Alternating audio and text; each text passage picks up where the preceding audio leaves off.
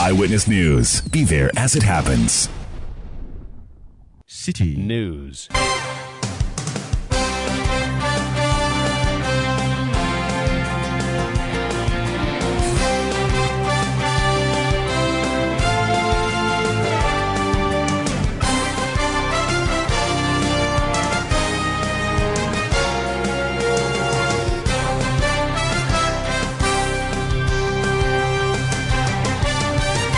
It's 17:30 GMT. This is Eyewitness News on 97.3 City FM. I am Umaru Sanda Amadou. Tonight, I'm here with Nashika Caesar. And coming up over the next 90 minutes, Vice President Dr. Mahmoud Bawumia sails safely into the safety zone of the NPP's internal primaries on the hands for a flag bearer. We'll hear from the weekend's winners and losers.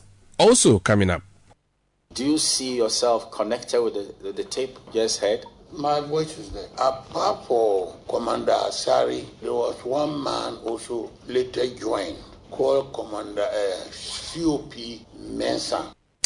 NPP stalwart Daniel Bugri Nabu confirms his voice was in that leaked audio in which there was a thick plot to remove IGP Dr. Ekufo Dampari. And later on Eyewitness News, President Akufo-Addo launches Phase 2 of the Planting for Food and Jobs program. We'll hear from his new Minister for Agriculture, the Honorable Brian Achampong. Stay with 97.3 City FM for more on this and many other stories on Eyewitness News. There's also business.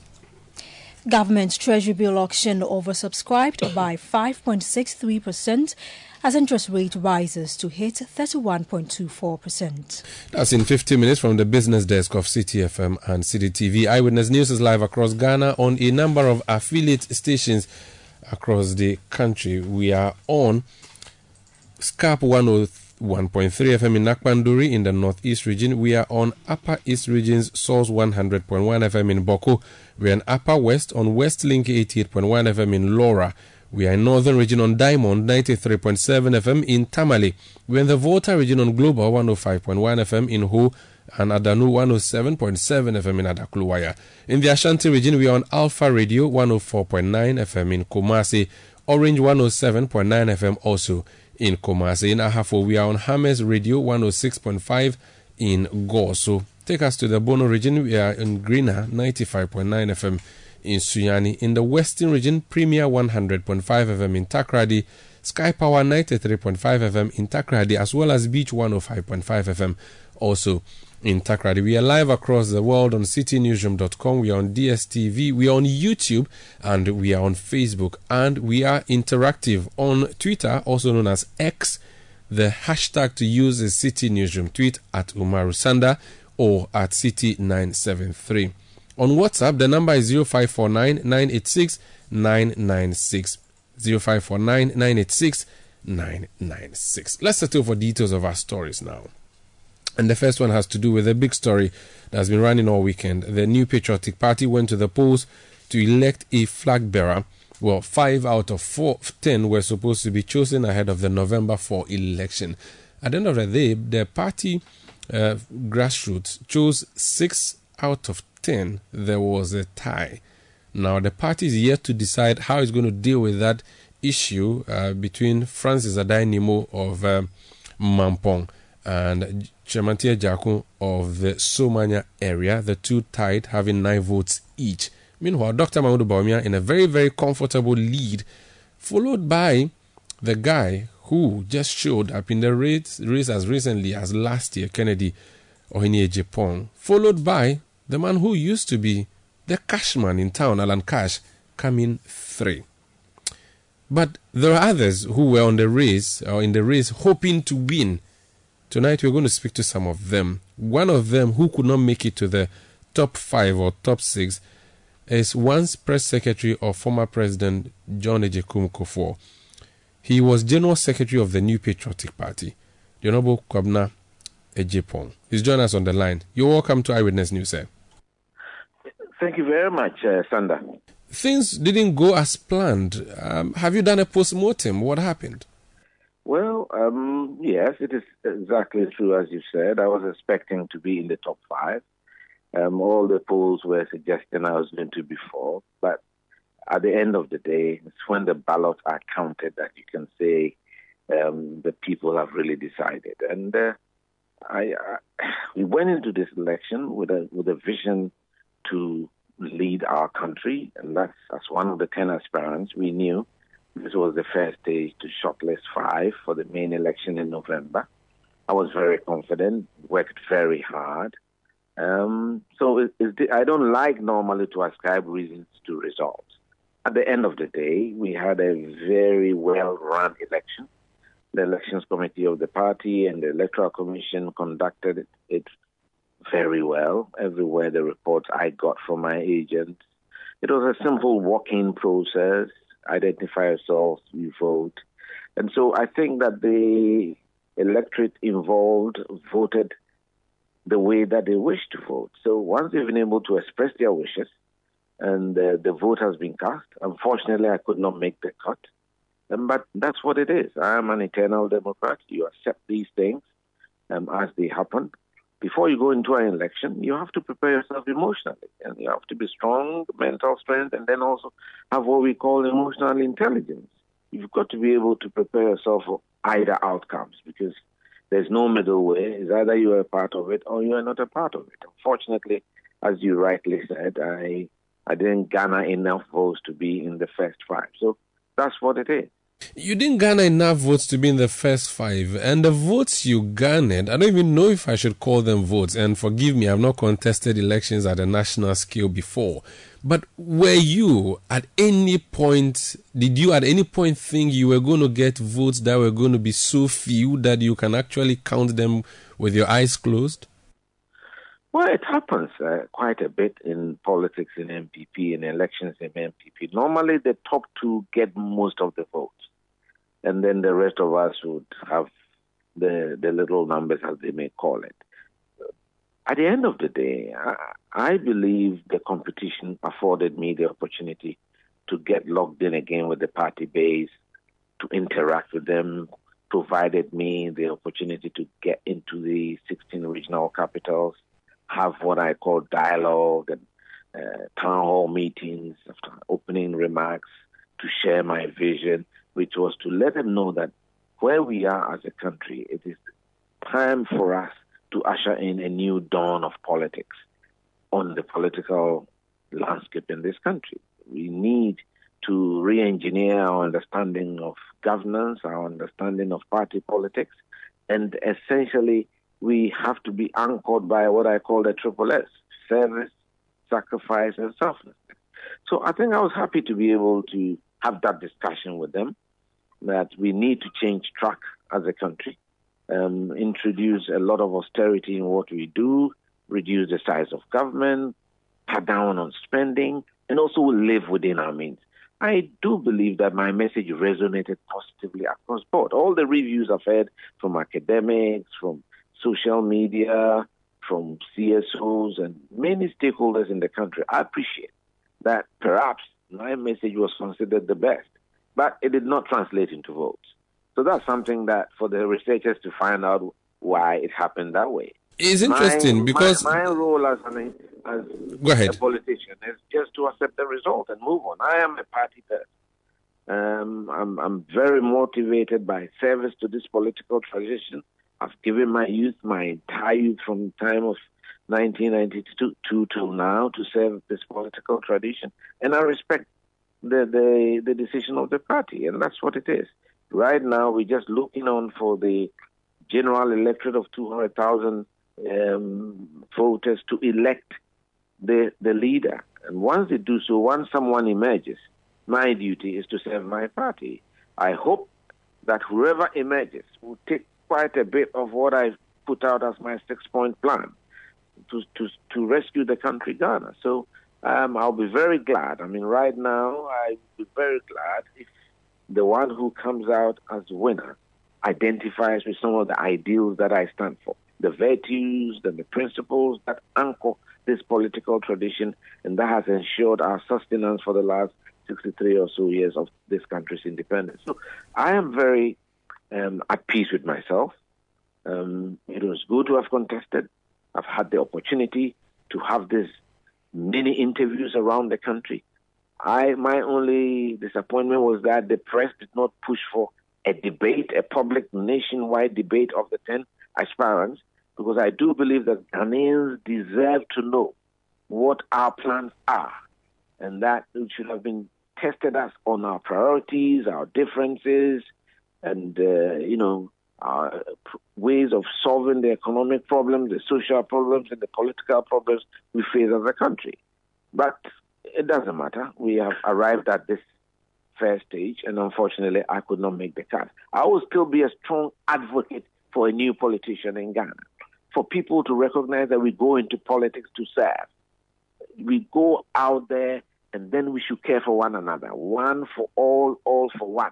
To have a broad view of how things should work in our country and look for the collective welfare of society, and especially those underprivileged in society. That is why we run for office, and people running for office should be public-spirited, have the empathy to feel for those who do not have. And it's not about self-aggrandizement, it's not about government perks or enjoying and showing that off. It's about service to the needy. It's about service to the people. So I'll continue to be an advocate for that. And I will not stop my advocacy for Ghana. And I do believe that we should always place Ghana first above anything else. Because political parties are vehicles for development. They are not an end in themselves. So this obsession with just taking power and you and your party taking over the spoils of war, I don't think that's the direction we should go as a country. And therefore, there's a time for us now to reinvent ourselves, to recalibrate our values, to restore us to what put us together as a cohesive national country. Doesn't matter where we come from, but to identify our Ghanaianness and be patriotic. That is what drives me. So I'm at peace with myself. The delegates have selected the top 5. I wish them well. I'll be looking on from the outside, but I've been talking to all of them. I've spoken to Alan Shamate, I've spoken to Kennedy Japan. I called Dr. Baumia yesterday morning to congratulate him on his first round victory. And I'll be speaking to people who share my views. And if our views coincide, and at least a good percentage of it, my 6-point plan, then I'm likely to gyrate towards that kind of person. But at the end of the day, whoever the party elects, I am duty-bound to support the party's candidate so that we can give ourselves an enhanced opportunity to win that elusive third electoral victory. I see. These MPP delegates, a few years ago, voted for you to be General Secretary, to remove a sitting General Secretary at the time. What has changed? Is it the case that the game has changed, or Kwabena Japan has become maybe too old for the game, and possibly, he's no more his time, you are out of the game? I think you should understand that having been sidelined or out of the front line for close to 8 years, that's a pretty long time, even from 2015 to 2023. And there are a lot of people who are now voters who were kids. So it's quite a bit of time. And so therefore, for me to come out and be able to make the kind of impression I've been able to make on the national consciousness, I think it's, in my own view, I think I've won a moral victory. It's given me the opportunity especially to dispel a lot of doubts on the minds of certain people. But I knew I was running from behind. And I think I've made a point. Those difficult discussions that Ghanaians normally shy away from. And I think we need to create a new culture of politicians, even if you belong to a political party and there are things happening that you are not happy with. You should have the courage to come out and speak about it with good intentions, with good motives. That for me is I know I've made a few comments about what is happening to the economy, and some of our party people have been uncomfortable with it, but it was out of good intentions for us to restore our economy back to health. That is what should be the concern of all genuine patrons like myself. So I have no regrets at all, and I think I have a major role to play in this political tradition going forward. Even when I was still on suspension, the president found it worthy to invite me to lead his campaign in the re-election in 2020. So people recognize the skills that I bring to the table. So they know that I've worked for this party with all the leaders from a Dubois-Hennes time in those difficult days when it was life-risking to be identified with the MPP. I, as a young man, was prepared to sacrifice my development as a professional engineer just to be able to serve my political party. Served President Kufuor for close to 6 years as his press secretary, and he rewarded me with an Order of Volta officer category in 2008. So I've given my bit to this country, and I'll continue to do that. I want to inspire the youth. I want the political environment to be populated by well-intentioned, public-spirited Ghanaians. So the noise levels will go down, the acerbic tongues will go down, as they say, the babies with sharp teeth will disappear, and we'll have a sanitized political environment. We are the ones who should be encouraging people. We should be inspiring the younger generation to aspire to become politicians like ourselves. By the way we conduct ourselves, the civility, the decorum, the respect that we have for one another. And I worry sometimes the political atmosphere is being dominated by people who don't have respect for the virtues and the values of this political tradition. So I'll continue my advocacy. And I'm a former general secretary of the party, so I have a role to play to fashion how this country should move. And I think it is time for us to draw a line in the sand as Ghanaians and evaluate our understanding of service to the country and service to the public. It is very important. That should anchor, and that should be the motivating factor for all young politicians. And we should hold government's feet to the fire to make sure that whatever decisions they take, how they run the government, they do not take the mandate that people have bestowed in them for granted. And even if it's my government that is in power or my party that is in power, it is my sacred duty to make sure that they do the right thing for the development of our country. These comments you make are interpreted by some to be anti-party. They say that Kwabena Agyapong feels is bigger than the New Patriotic Party. In fact, he is not involved. He is not a team player. When he was General Secretary, accusations or allegations, he refused to hang Akufo-Addo's, what's the word, frame in his office and all of those things. When it came to selling forms, he would not give forms to people to run. Do you think these things came back to bite you, or they are not true? That is never true. I mean, in fact, this opportunity that I had to go around the country has exposed those who orchestrated my illegal and unjustifiable removal. And the party people know that they have suffered for it. You understand? So in this country, when you are firm, you are tough, and you speak your mind, sometimes you are misunderstood. You are said to be arrogant and uncooperative.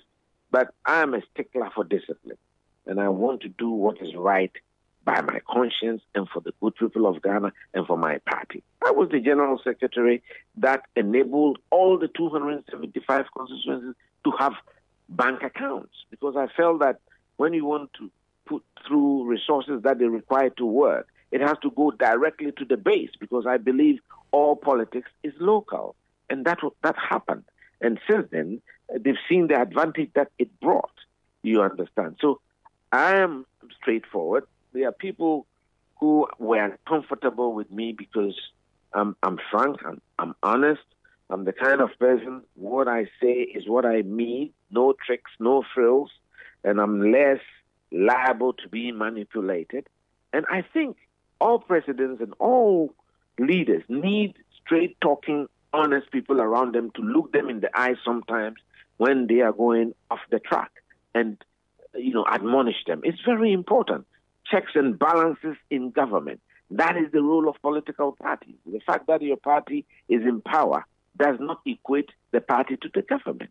The party's role is to make sure that the government does what is right by the people of Ghana. And that's how come every president in this Fourth Republic has respected the convention that a party's general secretary and the chairman, they sit in cabinet. It's not in any constitution, it's not in any law, but they do recognize that it is the party that gives best to the government. So that has been my view. I think that our party, characterized from the beginning, the likes of B.J. Zarocha, Peter Alajete, Alaji Bin Saleh, tough debates, and sometimes they just chose to respectfully disagree with one another. But it was healthy for the development of our country and our party. That's what I want to see. We should stop creating cult figures in Ghanaian politics. It does not work for us. You can ask the CPP what has happened to them, because all their organization was centered around one person, Dr. Nkrumah, and since his demise, they haven't been able to stand the test of time. That is not what we stand for as MPP. Very well. So, yeah. You keep using the phrase new politician. You talk about speaking your mind, even if it has to hurt your party. I believe that sounds like a maverick. In fact, looking at the field, the one who has been considered a maverick amongst the lot would be your namesake Ejepong, and I mean the other Ejepong, Kennedy. He came second. Would he be the new politician you're talking about? Or when you say new politician, you're referring to a different type of new politician? I'm talking about all of us Ghanaians.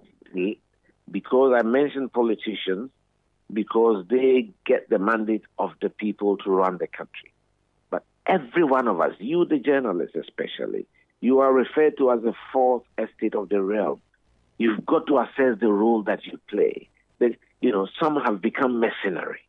Just they are there, on the take and doing people's bidding. Is that what you're supposed to do? No. Whether you're a doctor, whether you're an engineer in the ministry, you don't have to set yourself up with a company and award contracts to yourself. And things are happening that way around the country. Whether you are a farmer, whichever role that you play in this country, you should recognize that you have a contribution to make to the development of our country. Look around the world. Our peers like Malaysia and Singapore and the Asian tigers, and even in Japan after the World War when they were brought to their knees, it took the dedication, the sacrifice of the leaders. It wasn't about themselves. It was about society, how we build society. So we need a critical mass of public-spirited individuals at the helm of affairs in our country. And I'm going to continue to be that voice of the conscience of our country, to push more people to understand that public service is exactly what it is, service to the public. You understand? So it is not about attacking. No, it's not attacking. It's setting the record straight, behaving properly, having civility and decorum. Politics is not all about razzmatazz, okay? And it's also not a popularity contest. And it is not a shouting match. You understand? So I want decency so that people, what we need now, deep thinking leaders with intellectual capacity to bring something to bear. And we need to attract the best human resource in our country into politics. Right now, what we are trying to do, people talk about politics as if it's an area that you can speak all the lies you like, spew all the garbage, just because it is politics. They will say it was on a political platform. I disagree with that notion and that standpoint. I think politics should be decent. Like Lee Kuan Yew said, we should attract the best human resource in our country into politics so that they can manage our affairs for us. It is politics that takes all the major decisions for the rest of the country. It's the welfare of the 31 million people. And decisions decide whether we live or die. You understand? So it's a very serious matter. I don't want politics to be trivialized the way sometimes on air people just trivialize politics. We all respect a little bit of humor, have a laugh here and there. But the lives of Ghanaians, very important. And we have to attach a lot of seriousness to politics. So the kind of pedestrian discussions that I hear, all over the place. And I think the media has a big role to get the society back on track and talk about the things that matter to society. Look, right now, it's not only political problems that we have. We have serious social issues that we don't even discuss. These days, we don't even discuss family planning anymore. You understand? But when there's a population explosion, it brings untold hardships on central government's treasury and then suffering And so you look at our human settlements, and of course, coming from a technical background as a civil engineer, look at how Ghanaians live and the lack of compliance with rules and regulations and the spatial planning and all that. It's chaotic assembly of things happening. And so the human settlements have not been regulated properly. All these things need serious change. So if you look at my 6-point plan, I talked about urban regeneration and rural development. I talked about compliance, quality control, quality assurance in all aspects of our national life. So we have a lot of work to do as Ghanaians. And we need our leaders to be focused. We need the media to be focused, right, asking the right questions, and then having the difficult conversations that people are shying away from, and putting pressure on those of us who aspire to lead by example for the rest of our country. So let me just, by concluding, ask you the right question, which would inquire or require you to give a difficult answer. If it came to it, out of the 6 who are at the top now, your 6 voters came to you and said, "Daddy, show us the way."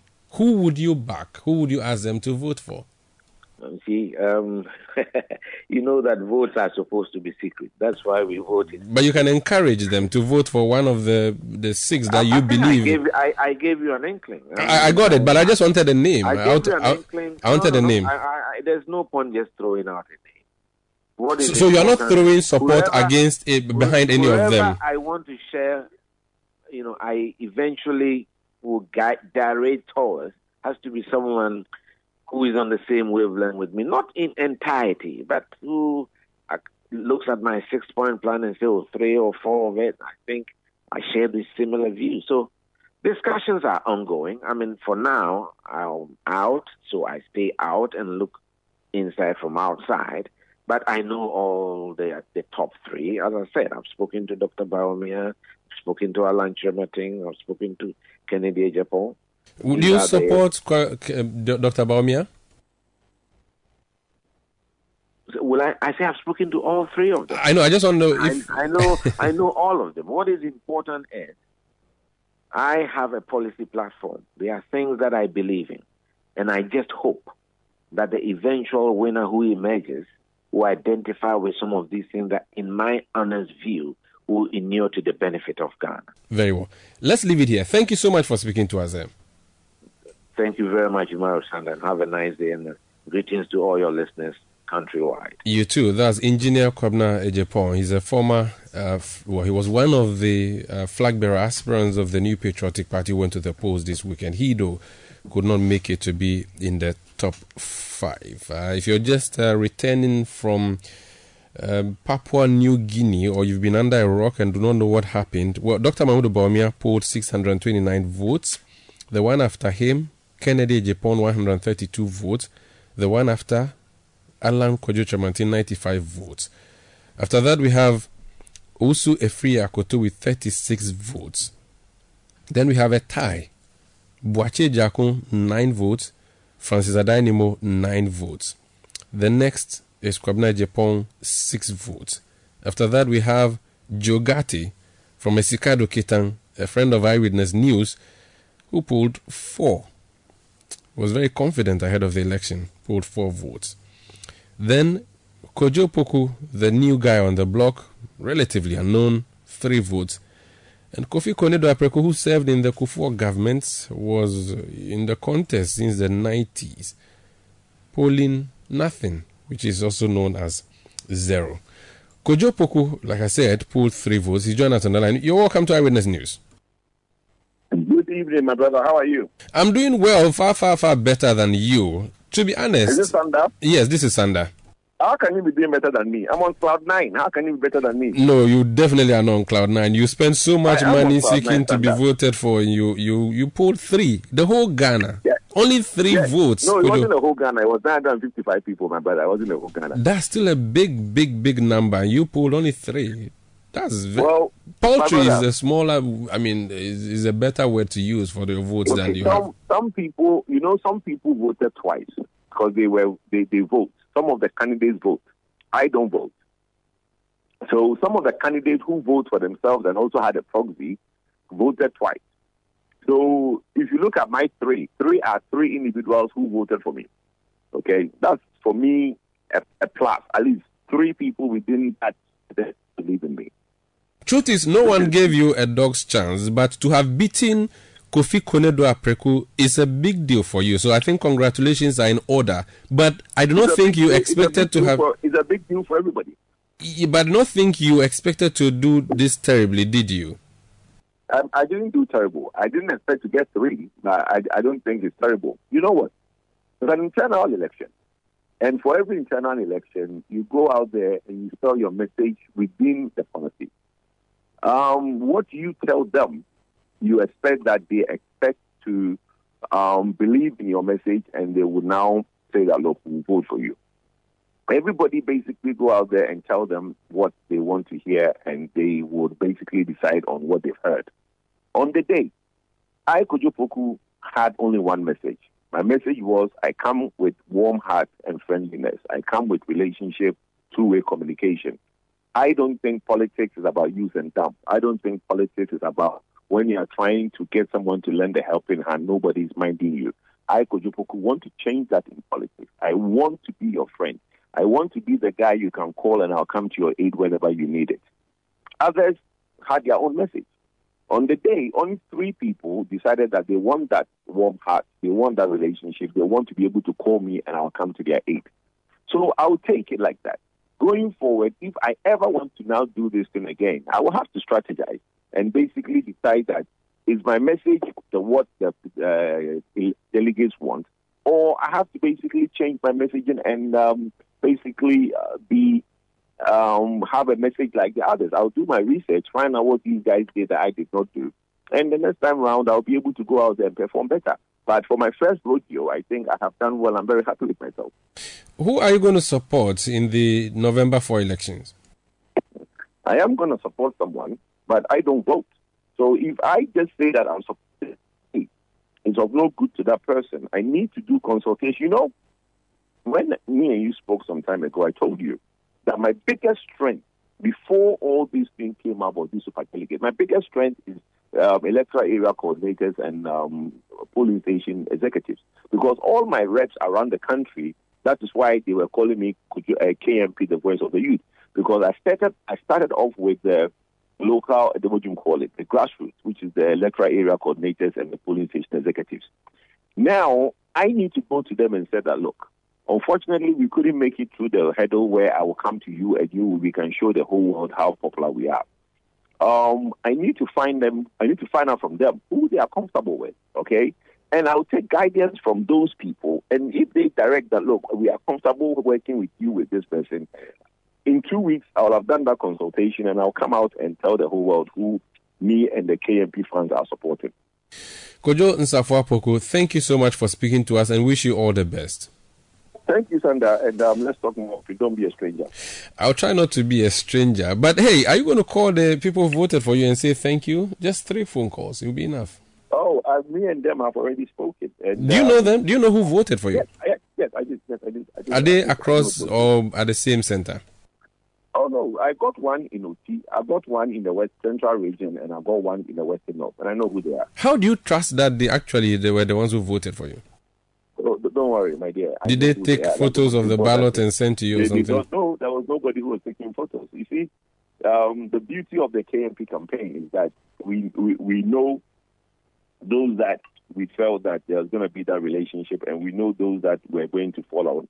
And those that we know were going to stick to the relationship from day one were the ones that we know did the work. And there was only 3 of them. But like I said, or we could have gotten more, and we only hope we could have gotten more in the part of the 5. But hey, like they have told my friends that, look, he's a guy that we are grooming. And that was a message that was being given to the delegates that, oh, Kojo is a good brain, Kojo is a good material, but don't waste a vote on him now because we are grooming him for the future. Let's concentrate on the old ones now that they are ahead. You know, so like let's stick to that word of I'm the guy they are grooming for the future. And everybody's calling me and saying, look, you are the face of the MPP for the future. And I think it's a big encouragement that I'm seen as the future of the party. Very well. Wish you all the best and thanks for speaking to us. Thank you, my brother. That's Kojo Nsafo-Apoko. He was one of the 10 persons who were on the field for the New Patriotic Party seeking to hold the flag of the party. November 4th is the next time the party will be converging to decide who ultimately bears the flag for it. Now, there's this issue of who places fifth. The Francis Adainimo and Chamante Jaku both polled 9 votes, and so there's a tie. The party, we are told, has to take a decision. In fact, we're told by the laws of the party, a decision would have to be taken where they would go back to Congress for that tie to be broken. But we've also picked up information from a very, very, very deep throat source within the New Patriotic Party, people who are very familiar with the electoral process, and we are told that the party, when it meets on Wednesday, may make an announcement or will make an announcement that the 6 candidates will all be fielded for the November 4 election. So there will be no need to hold another election for a tiebreaker. Instead, all 6 will be on the ballot instead of 5 for the next primaries of the New Patriotic Party. This is Eyewitness News. We'll be back with more. Please stay. Eyewitness News. Be there as it happens. Let your voice be heard on Eyewitness News on Facebook at facebook.com/City97.3, Twitter at twitter.com/City973, and Instagram at instagram.com/City973 with the hashtag Eyewitness News. You're welcome back. This is Eyewitness News on 97.3 City FM. The New Patriotic Party went to the polls this weekend to slash down the number of candidates that it has, hoping to be flag bearer of the party. The party currently has 6 persons outstanding, even though it was looking for 5. What is the way out in that particular situation? Plus, what's the general assessment of the conduct? Evans Nimaku is Director of Research and Elections at the New Patriotic Party headquarters. He is a member of the Elections Committee of the party as well. Mr. Nimaku, you're welcome to Eyewitness News. Thank you for having me. Now, we've heard complaints about intimidation. We've heard complaints about money being shared. We've heard complaints about persons who are agents having to run away from centers. Some of these complaints came from the Allen camp. Some came from the Kennedy Japan camp. From the party headquarters, as you received information and did your own assessment, what's the verdict on your electoral process this weekend? Thank you once again. I must say the New Patriotic Party's Presidential Elections Committee is most grateful to all key stakeholders, especially you, the media. You do your best to bring diverse views on all issues coming up. What we went through last Saturday, I would say, has been largely successful due to the fact that the committee constructively engaged our presidential candidates and their agents, the Electoral Commission and Ghana Police Service, as well as with the media. In the course of the conduct of this internal election, mainly a family affair, largely successful. However, we faced some low points, comments, and engagement by some of our party members. The committee sat today as part of the review arrangement, and we are extending invitation to all our presidential candidates and or their assigns, and all those who engage the media with some concern, so that we can have balanced view on all issues that came up, out of which the committee will submit its official report to the National Council. Mind you, the Presidential Elections Committee is a product of National Council. We don't exist on our own. We draw our mandate from the party's constitution as well as the terms of reference handed over to us by the National Council. And so, some of the issues that you have mentioned, the committee is not in hurry to pass judgment, but rather wait and engage all sides of the coin and then make recommendations to the National Council of the party. what about the issue of the tie? Is that something that you cannot easily determine? Because we're told your law is black and white, it's clear. Are you going to implement that? Or, even though your law says there should be a rerun within a week, you may still have a different outcome? Yes, I mean, the Presidential Elections Committee, drawing its attention to the party's constitution, Article 13, that talks about the election of the presidential candidate. You look at 13.19 states where there are more than 5, you need to have special electoral college. At the end of the exercise, the result given out by the Electoral Commission after the collation is that we've had the first 4, but the 5th position is tied. The guidelines of the committee was that in an event of tie, there will be a runoff to untie. This is going to be a report that the committee will submit to the National Council. So we will await for the decision from the National Council, which is the second highest decision-making body apart from the National Conference of the party. And so for us as a committee, we will have to do the rerun to untie the 5th position, which had Mr. Adainimo and Mr. Boache Jako. And this meeting, we are told, is going to be on Wednesday, correct? The National Executive Committee and National Council Committee, which is in the notice of the members of the committee, is an emergency meeting sanctioned by the national chairman in conformity with the party's constitution. But for us as a committee, we've always engaged our stakeholders, the key ones, of course, and in this case, our presidential candidates. So we've extended an invitation to them to meet with them together as a body and hear them out, and also to proceed to hear those who had raised concerns and had issues. And when we listen to them and listen to those who have concerns, we put all together to be part of the report that will be submitted to the National Council of the party. Very well. Thank you so much for speaking to us, sir. Thank you, and God bless you all. God bless you too. That's Evans Nimaku, is Director of Elections and Research at the New Patriotic Party Head Office. This is Eyewitness News on 97.3 City FM. Zilis Dwayne in London has sent a message. He says Alan will be the flag bearer of NPP on the 4th of November. Jones Aduboy in La says majority of the super delegates are government appointees and others have also benefited in various forms from the government. Let's wait for the larger electoral college, because I can assure you that every prediction will be useless for now. No matter whoever wins, the value will be the same. Bad economy, corruption, etc.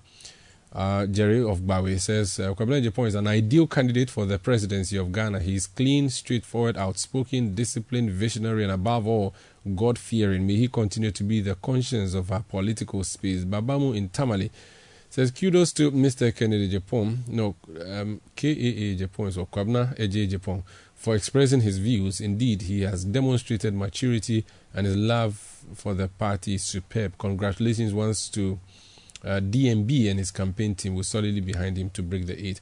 Matthew, the love doctor in Abeka, says, all we want is betterment of the country, not who is first or last of MPP aspirants. By the way, you're welcome. Thank you too. Prof T, or Prof in Tema, says, breaking the tie between Ejaku and Adai Nimo doesn't sound logical. The people who didn't vote for them but chose their preferred candidate are being asked to go and vote to break the tie. How?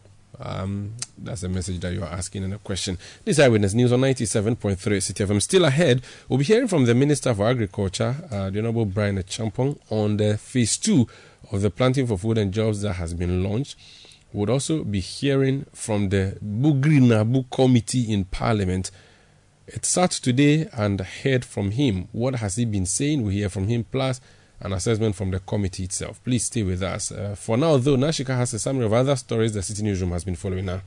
Right, Sandra, the founder of the defunct United Progressive Party, Akwesi Adayodike, says he's been vindicated by the destolment of 4 chiefs by the Asantehene over their alleged involvement in illegal mining.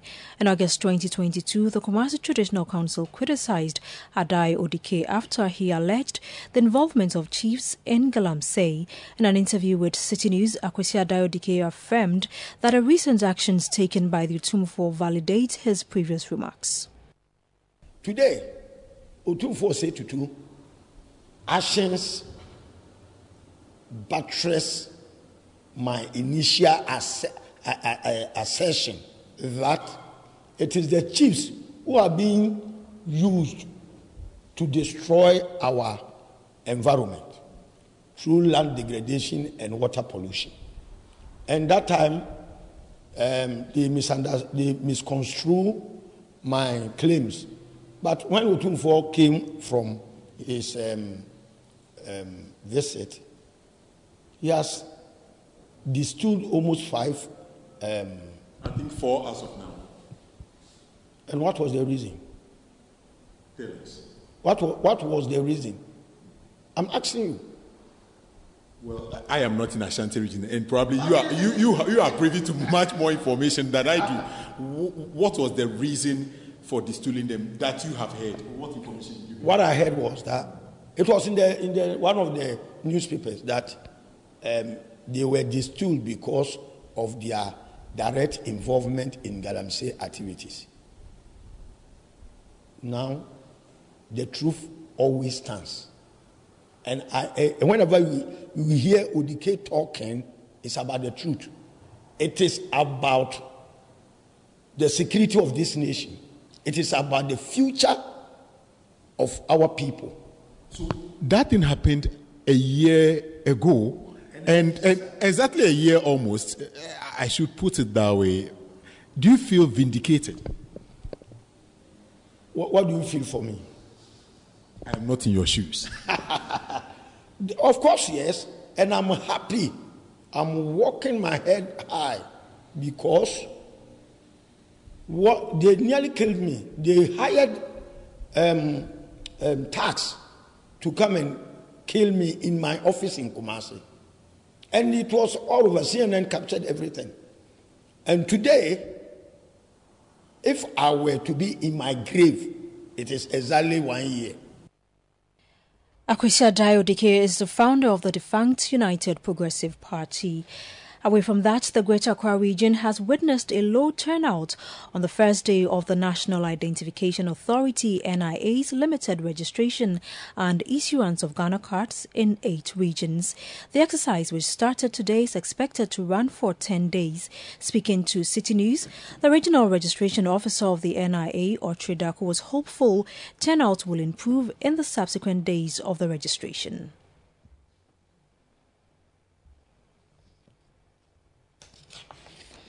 Now, some candidates who sat for the West African Senior High School Certificate Examinations WASI say they are hopeful of an exceptional performance at the end of their examination. Over 400,000 candidates drawn from 975 schools are sitting for this year's WASI. The examination, which commenced on July 31, is expected to end on Tuesday, September 26, 2023. Here are some candidates of the WASI speaking to City News. The orals wasn't bad, and we started with French, and today we wrote social. It wasn't bad as well, and we are expecting good results in social. I'm expecting good results because social today, it was easy.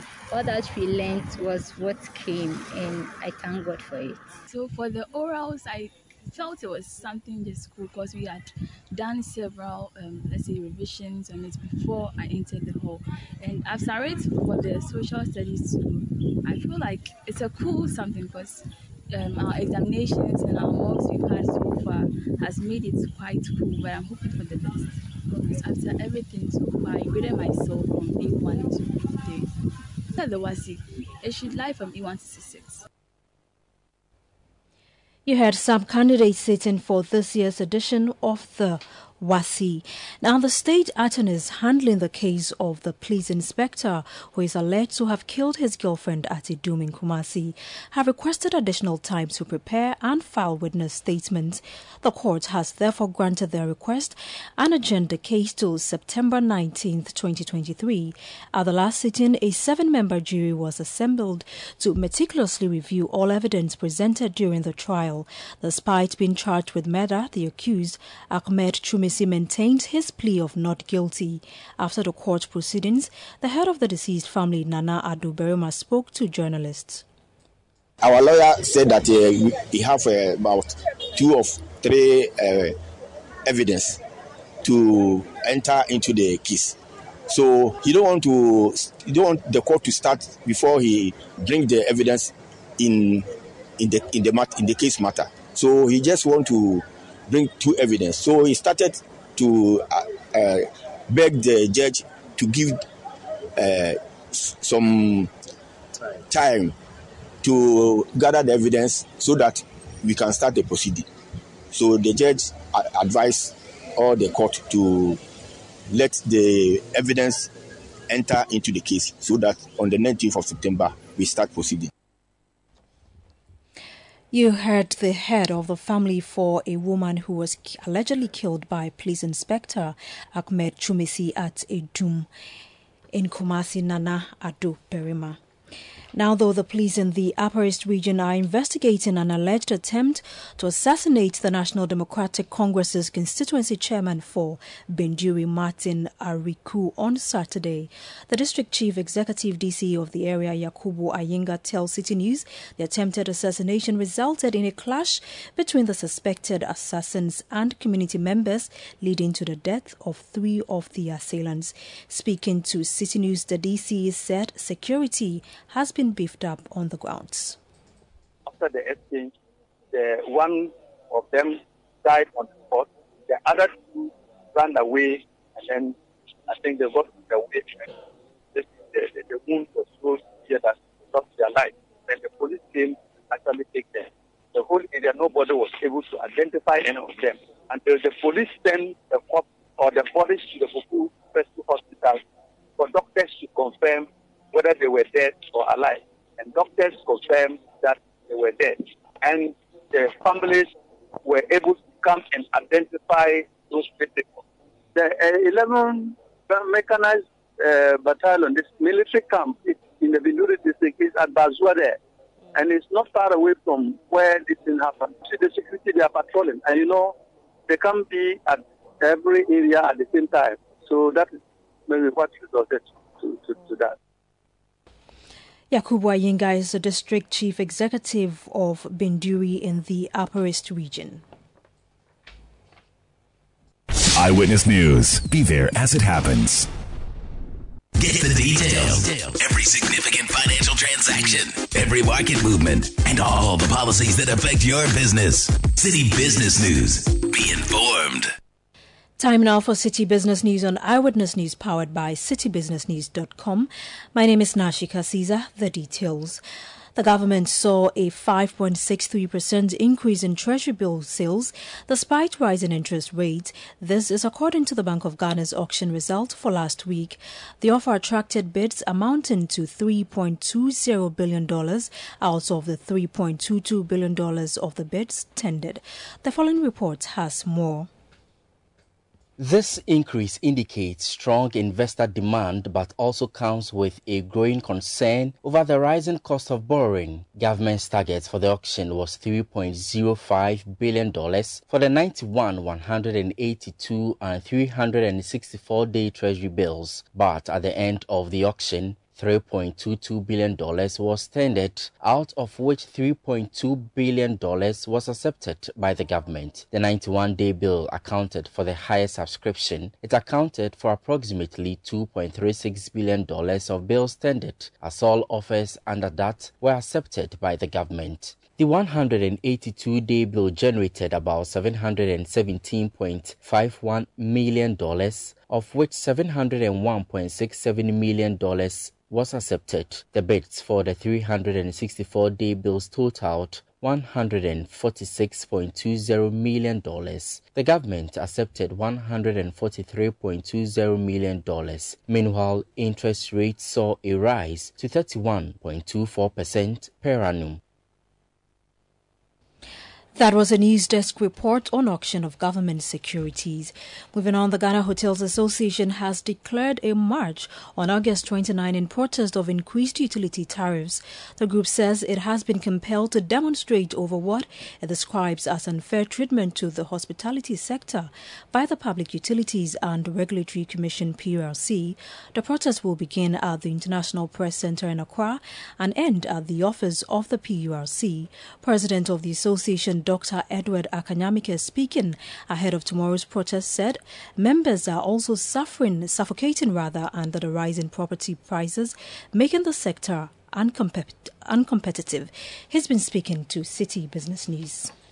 The major issue is the PRC. However, we have 5 other points that we would wish to talk about. We are going to talk about the COVID-19 levy, which is still on our tax books. We will also talk about the new property rate payment regime that has led to the astronomical increases in property rates. We will also look at the administration of the Tourism Development Fund, the 1% Tourism Development Fund, and then the Public-Private Partnership Forum, its implementation, which we believe it's being underutilized. These are the 5 things, including the PRC issue, which has necessitated this press conference. The protest march, that one is to the PRC. So the march is a protest against the unfair treatment from the PRC. This is a purely hotel industry protest march.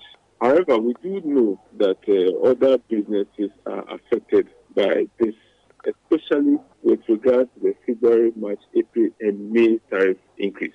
So we wouldn't be surprised if other businesses join us. Dr. Edward Akanyamike is president of the Ghana Hotels Association. Away from that, the Ghana Microfinance Institutions Network is pushing for the establishment of a national microfinance policy. According to the network, the policy, when fully implemented, will sanitize the industry and reflect the views of major stakeholders. Yao Jemfi is the executive director of the Ghana Microfinance Institutions Network, and he spoke on the sidelines of the 2nd Annual Non-Bank Financial Institutions Award and dinner in Accra.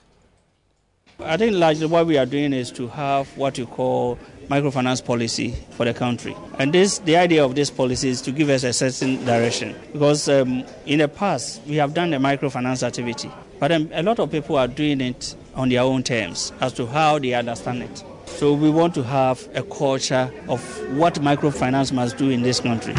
Once we do that, like any other jurisdiction where microfinance is really applied, the country has an agenda for it. They know what they are supposed to do, so you don't find yourself wanted. The draft, I must admit, we've gone very far. What we are doing now is to get what you call views from certain quarters. So, for instance, we are engaging the academia to find out whether what we've done really meets purpose. Then, the central bank, the Ministry of Finance, the practitioners themselves, microfinance practitioners. So what we did was that we had a first round before we did a draft, and then we are doing the second round this month up to September ending, where we'll go to the various regions, gather them, get their views on what we've done. And I think by the time we are done, we'll get a better way to look at microfinance in this country. Yao Jemfi is the executive director of the Ghana Microfinance Institutions Network. Moving on, TotalEnergies is set to roll out the distribution of some 100,000 crash helmets to Okada riders in Ghana and beyond.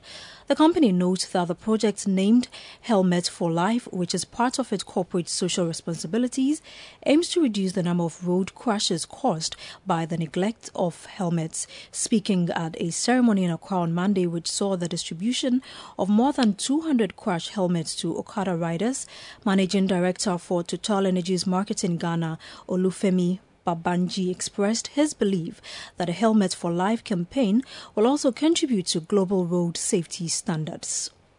Through this initiative, we want to make quality helmets available to drivers of motorcycles so that this can contribute to the prevention of fatalities and or serious injuries sustained in road accidents. We also want to actively raise awareness amongst drivers. We believe this operation also will contribute to the objectives of the Global Safe and Affordable Helmet Campaign, which is being done by the United Nations. The Helmet for Life initiative in Ghana will be held in 6 different locations, 2 across Accra, in Aflao, in Kumasi, and in Tamale. And we would like to express our profound gratitude to the National Road Safety Authority, to the MTTD of Ghana Police Service for their unwavering support, as well as to the National Okada Riders Association, and to all the participants gathered here today. We hope that you shall take away essential knowledge to aid your ride safely. Olufemi Babanji is the Managing Director of Total Energies Marketing in Ghana. Now, Access Bank has signed a Memorandum of Understanding MOU with Deloitte Ghana, aiming to enhance the growth and resilience of trade associations and SMEs in Ghana. As a stalwart supporter of SMEs, Access Bank has dedicated the last 3 years to bolstering and empowering small and medium-scale enterprises through initiatives such as capacity-building clinics and workshops. In an interview with City Business News, Kafui Bimpe, Group Head for Business Banking at Access Bank, articulated the bank's vision for MSMEs extending beyond the signing of the MOU. So this is a business interaction series MOU that we have executed with Deloitte and Touche.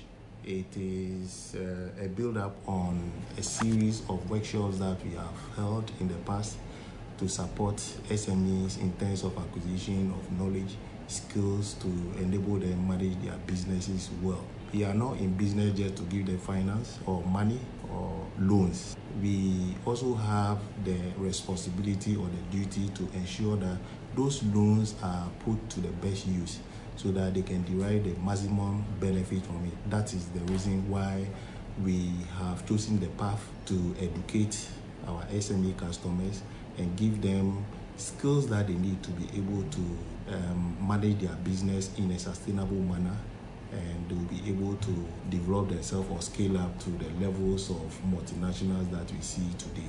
I am happy that we signed this MOU today. Kafui Bimpe is Group Head for Business Banking at Access Bank.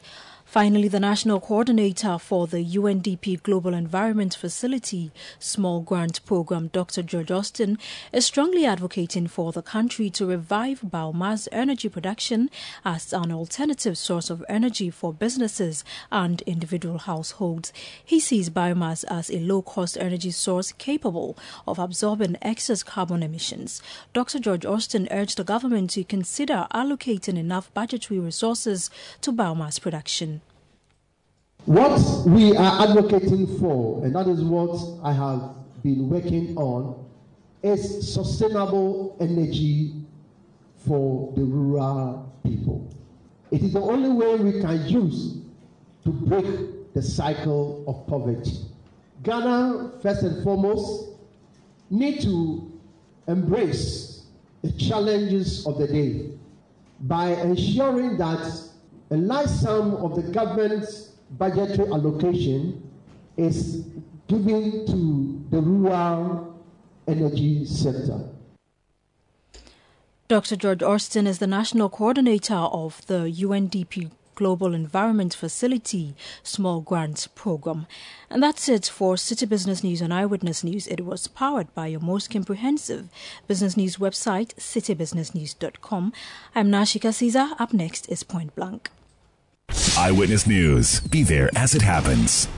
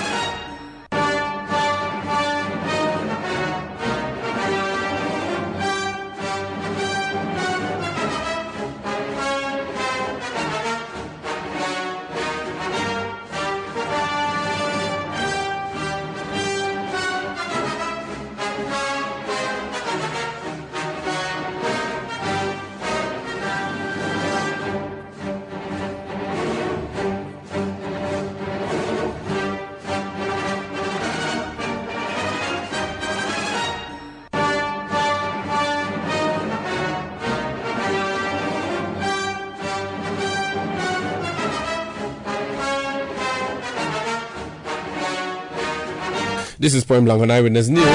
My name is Umaru Sandama. And tonight on Point Blank, we're looking at two issues for you. The government's planting for food and jobs. Phase 2 has been launched today in the northern regional capital, Tamale, by the president. We'll be hearing from the government on what the plan is.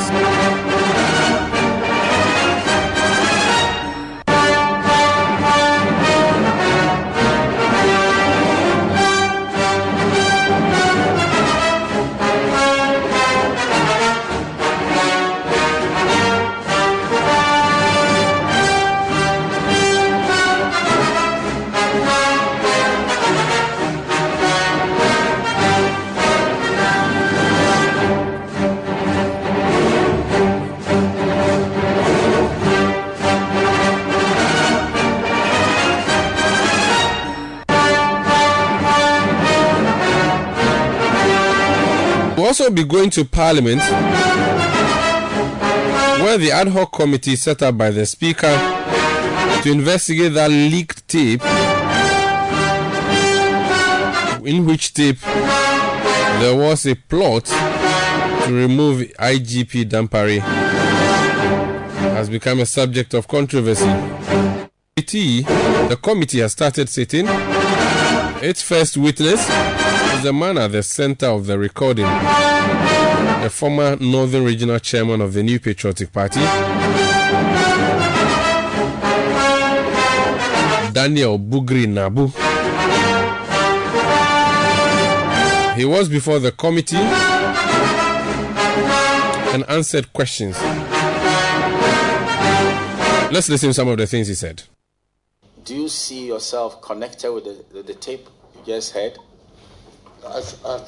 My voice is there. Very good. Very good. Okay. Would you be good enough to tell us the rest of the individuals that you were engaged in that conversation with? Well, one Commander Asari.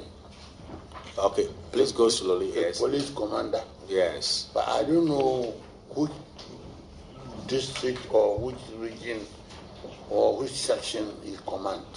Okay. He introduced himself to me when he came to my office. Okay. That he was a police commander based at the police headquarters. And so I asked him, where does he know me?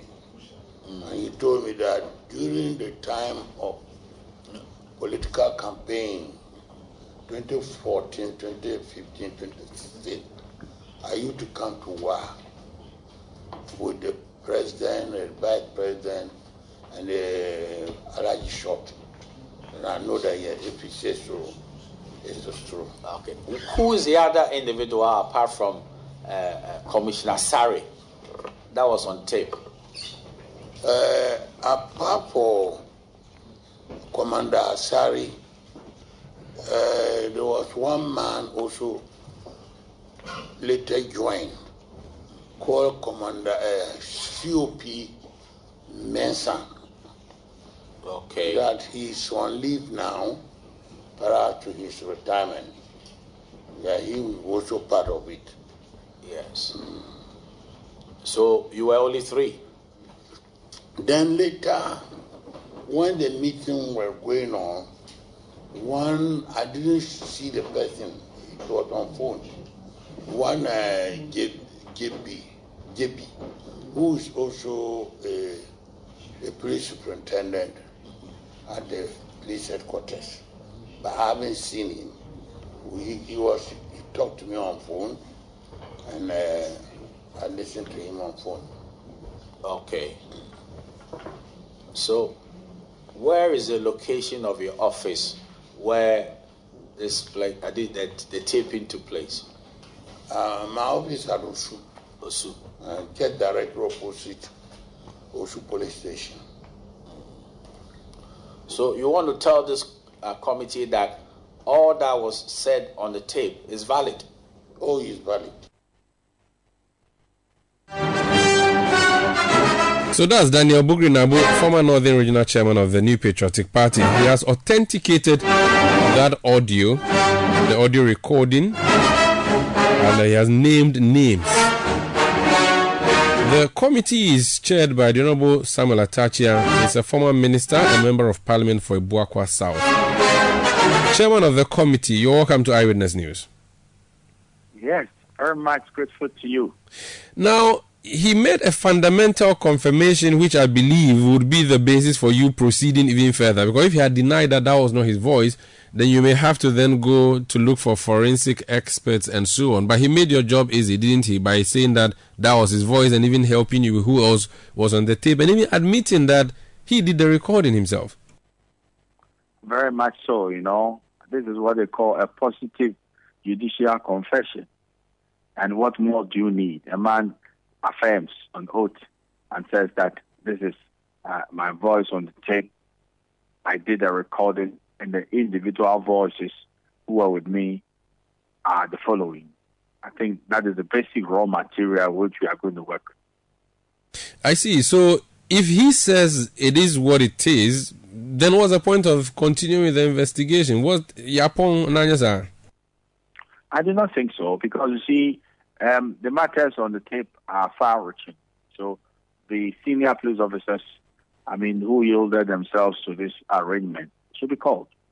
In fact, we will not do natural justice to them if we don't call them. Is it the case that you were with Namon Adda, alias Mr. Bugri Nabu, and you've heard it, you heard your voice on the tape? Is that you? Yes. And then we'll see. And then we'll be able to get a good sense of all that happened. So we owe it to them to appear before the committee to confirm or deny their own voices on the tape. And then we'll take it out from there. Now, if they come and confess, what is the committee looking out for? So they've said that they are the ones who spoke. Are you going to pronounce guilty verdict on them, or you are going to caution and discharge them? Well, I do not think in the giving our remit, we can do anything more than making recommendations and where there are professional breaches of their work.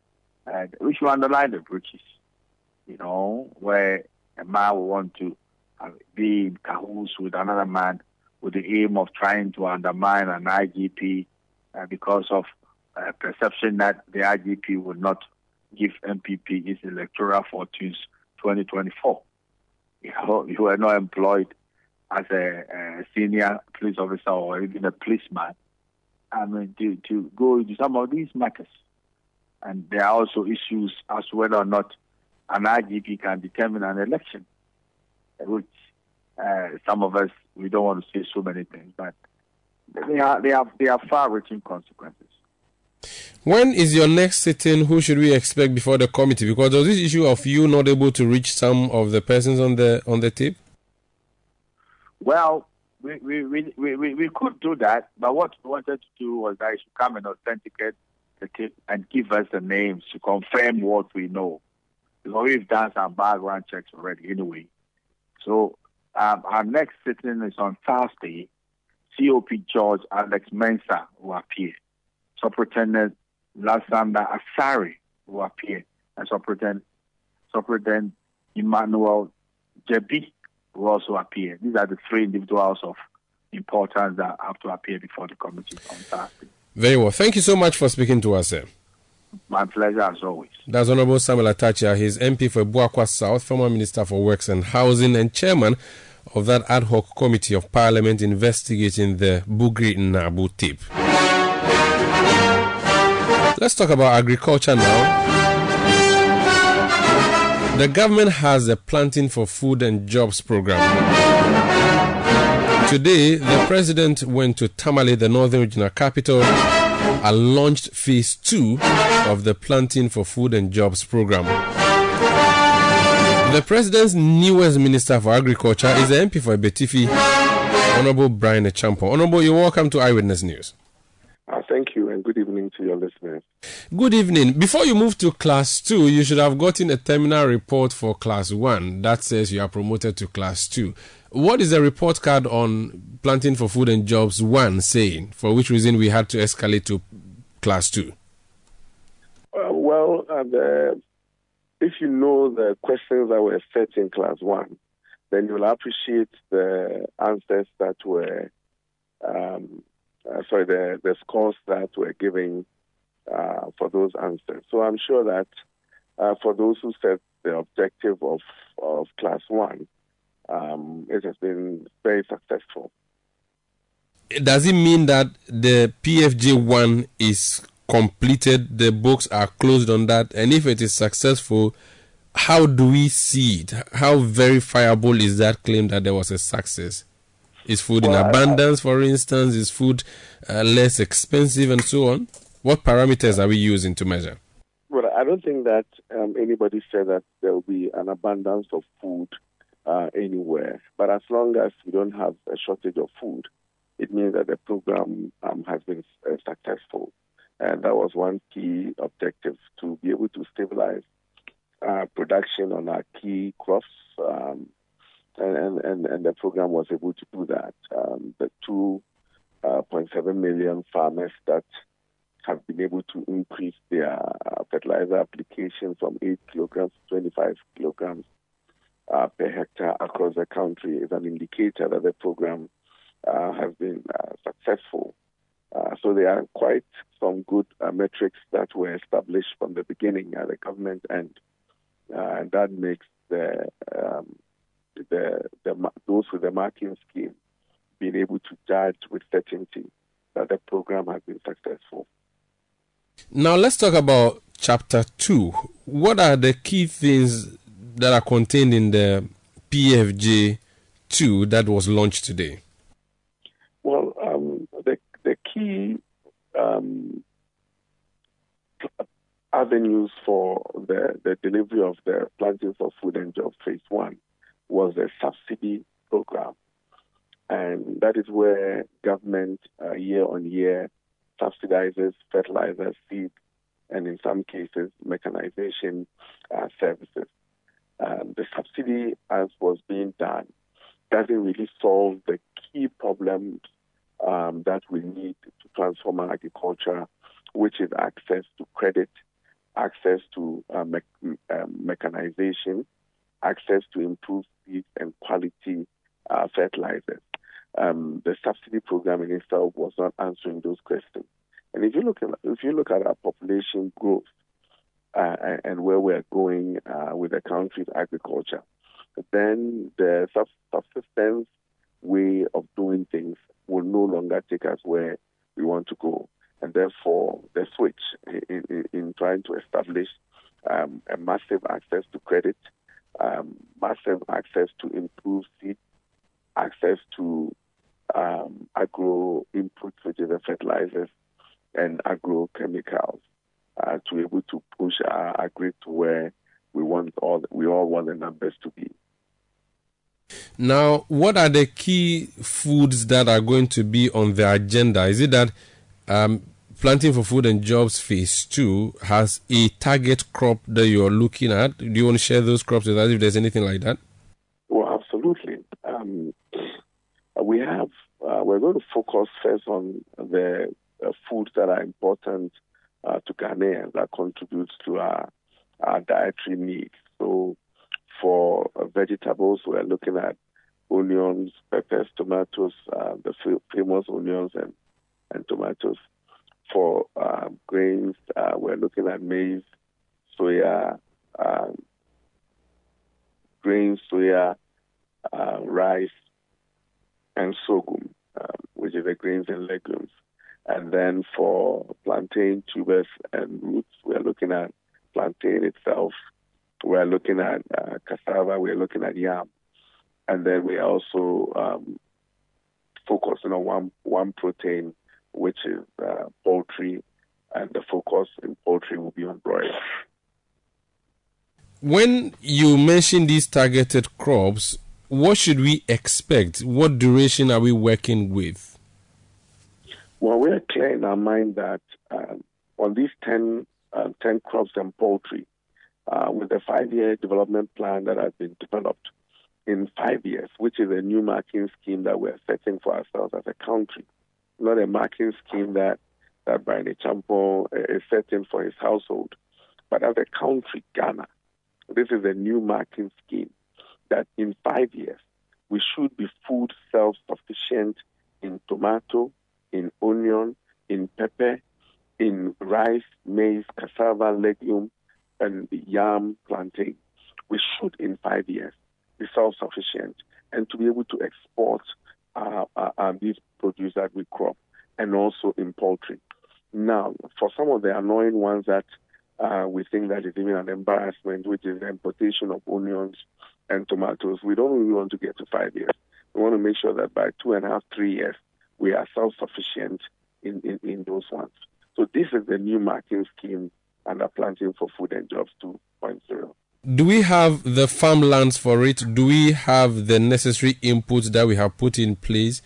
Do we have the technology that is required for this agenda of ours? 5 years, yes. Very audacious, isn't it?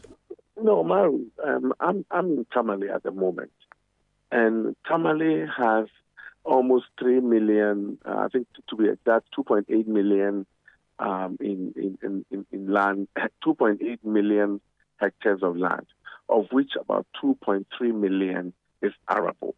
Of the 2.3 million arable land in northern region, not the northern sector, 5 regions. I'm talking about just northern region. With the 2.3 million hectares of land, only about 800,000 is being cropped. All of the Netherlands, they crop on just 2 million hectares of land. Yet they are the second largest exporters of agricultural produce in the world. So if Tamale alone has more arable land, if northern region with its capital as Tamale has more arable land than the whole of Netherlands, then you can bet that the whole Republic of Ghana has more arable land to deliver on this agenda than before. And do we have the resources for the farmers that they would require, fertilizer and all those other inputs that would be required? So that is exactly what Planting for Food and Jobs is coming to cure. Today, with the subsidy program, for example, if fertilizer is 100 Ghana cedis, the government was given a subsidy of 15%. And so you need to still go and pay 85 Ghana cedis, and this is an example, a hypothetical situation. You need to go and pay 85 Ghana cedis, out of pocket to buy the subsidized fertilizer. What we are saying is that you don't have to, because if you have to pay out of pocket to Umaru, you need to borrow. And we know if you are Umaru Sanda and you are going to borrow, you're going to pay about 35% on the 85 Ghana cedis that you are borrowing. So we are saying that even if you, without a subsidy, if you under the PFJ program, you just give the fertilizer to the person at 100 Ghana cedis.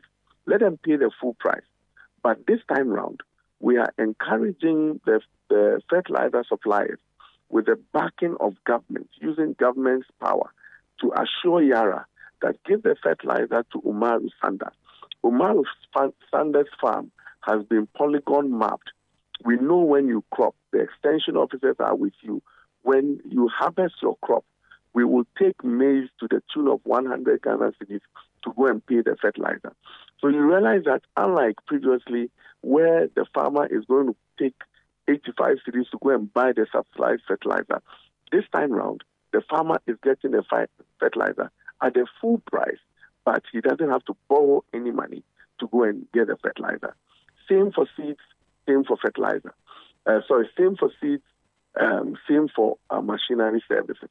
So today, as I mentioned during the lunch, if you want to go into agriculture, Umaru, as I put it, once you have the land and you have the rights to crop on the land, government will facilitate for you to get what it takes from land development, seeds, fertilizer, for you to be able to crop. And when you have cropped, we will take the portion of the investment that was committed to you to pay for those who gave you the crop. That is a new system that we're going to run. Very well. I have an acre at Astrari Junction. I would come to you with a request, and I'm sure I'm just going to fold my arms and watch you help me develop. Well, Thank you. That that is actually that is how you watch TV. If you want to go into agriculture, the module is different. We will assign you. I wear Wellington boots. I will assign you to aggregator and we'll make sure that when you collect the inputs, you go and farm so that we can get our money back. Thank you so much for speaking to us, and I wish you all the best, sir.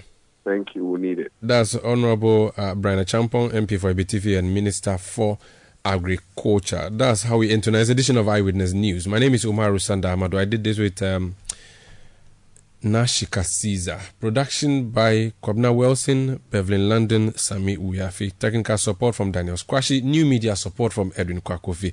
We'll return tomorrow at 17:30 GMT with Eyewitness News on 97.3 City FM. The relevant radio, always.